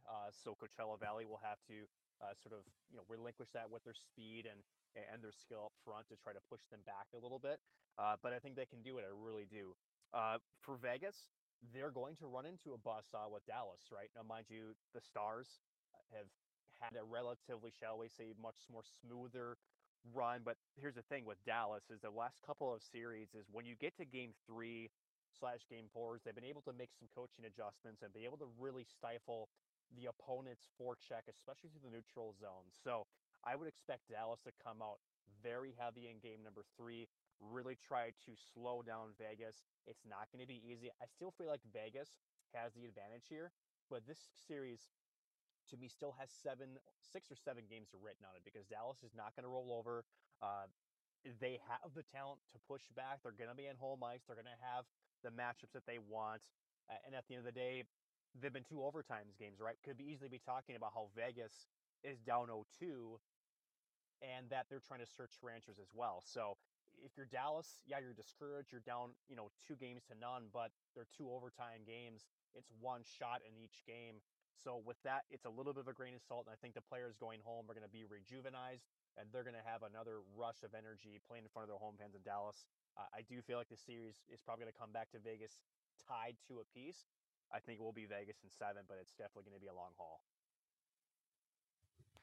Well, I'll say one thing. If it goes 7 games, and this kind of goes back to, counting people not counting Vegas out. People are picking Vegas instead, but Pete DeBoer has a perfect record in Game 7s in his career. So, don't say that. Well, Vegas people are scared now. No, that I'm saying it so maybe it jinx and it finally he'll lose one. Maybe it's Love it. Leave it to you to come up with that. It's like using the word shutout. Like, oh, the goaltender's got this sort of shutout streak going. And then boom, they give up a goal, right? So that's he's got to lose it. But let me get your thoughts. Nick is right though. Nick is right though. If it's Dallas is right. I mean, they're down 2-0, and I think this loss probably will hurt more than in Game 1 because Game 1 they admitted that they didn't really play their game and to how they wanted, and Vegas deserved to win, but. This was a game today that Dallas probably deserved to win because they were the better team for a good portion of it until the last few minutes of it there, and then the overtime game winner. But yeah, Dallas is going to go home. They're going to have the 2 games at home, so they can hold serve and win 2 games at home. I think that's going to be a must in this situation.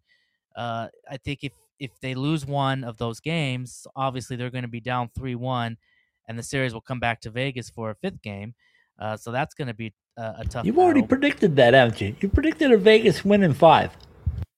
Well, that would be. I mean, if you're a Vegas fan, that would be the dream scenario. I mean, the dream scenario would be sweep them. But if that doesn't happen, I guess the second best scenario, and maybe what the Golden Knights would love, the production people, the people that do the games and stuff at the party at T-Mobile. home, maybe. Yeah, party at home. They can clinch the Western Conference Championship on their home ice at T-Mobile Arena, which is always ideal. If you want to do it in front of your home fans, but you just want to win.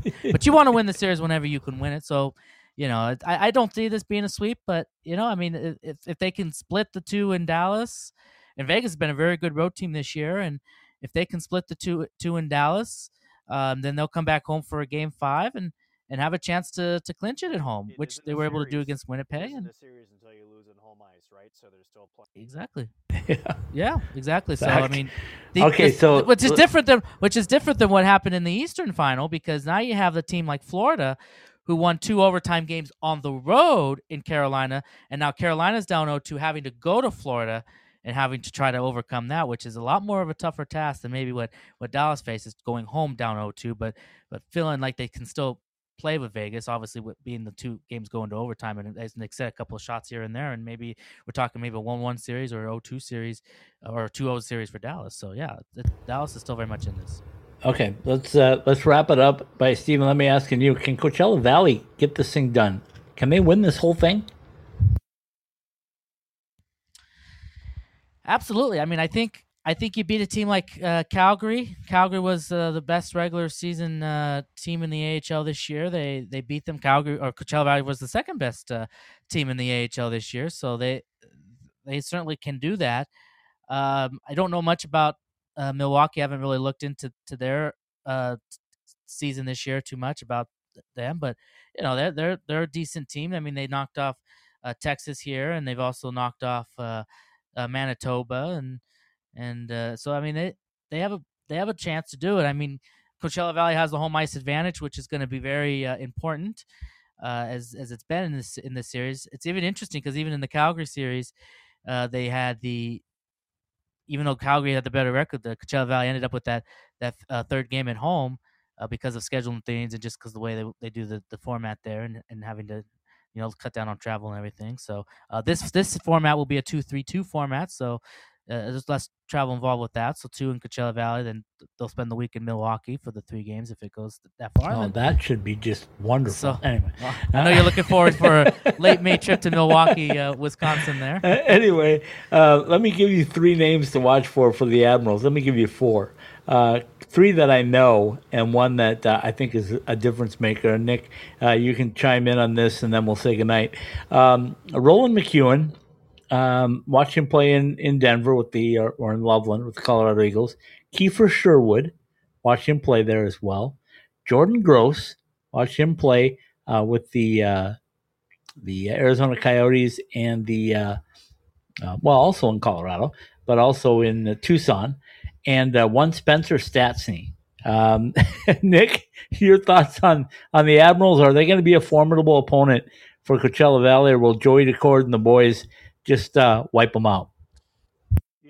It's always formidable at this stage of the playoffs, right, Scott? And they're 2 different teams that play 2 different styles.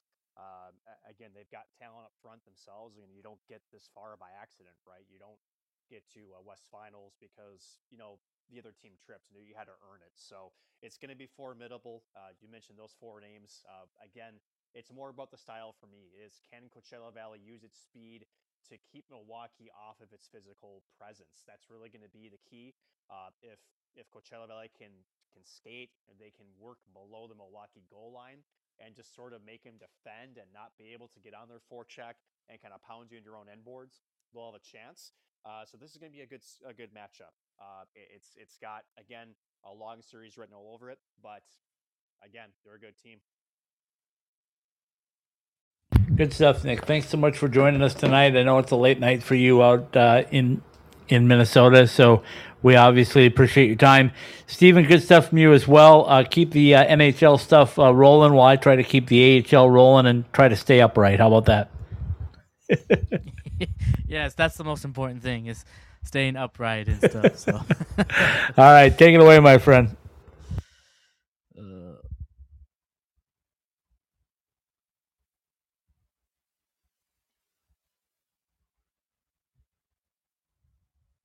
From the Tag Creative Group Studios, this has been the Pro Hockey West Report presented by Toyota. The Tag Creative Group, your one-stop shop for unique designs or that one-of-a-kind gift idea for yourself or someone special. Search for T. Grand Rudd on redbubble.com. Jesse Ray's Barbecue, Las Vegas' best barbecue at 5611 South Valley View Boulevard or at 308 North Boulder Highway in Henderson. Behind the Mask, find any of our 3 Valley locations and more at behindthemask.com, whether you play on ice, inline, or Caesars Sportsbook app. Play responsibly at the only app that earns you Caesars Rewards points. The Spaghetti Shack, classic Italian comfort food, quickly in Tempe, Pine Top, and Queen Creek. Order online at thespaghettishack.com. Top Golf, go to topgolf.com to set up your next business meeting or group outing at our sports bar and restaurant. Jets Pizza since 1978. Better pizza because it has to be. Find one of the over 400 locations near you at jetspizza.com. Caesars Entertainment Resorts and Casinos. Book your stay now at any of our locations around the world. Caesars.com. The Pro Hockey West Report is live every week on the Podbean app. Subscribe, rate, and review the show. Help others find it at ITHSW Podcast, all one word. It's ITHSW Podcast, all one word, on your favorite podcast platform. The Pro Hockey West Report, presented by Toyota, is a part of the IcetimeHockeyWest.com network. Very well done, my friend. Keep us in tune on what's going on in the NHL. I will do my best with the AHL, and we'll see everybody back here again live on our normal time on Thursday nights. Back to 6:30, Stephen. We'll be doing the 6:30 show unless there's a game that conflicts, but that's what we're planning on from now. So we'll say goodnight. Elijah Klein and the Peacemakers. Hello, New Day. Good night, everybody.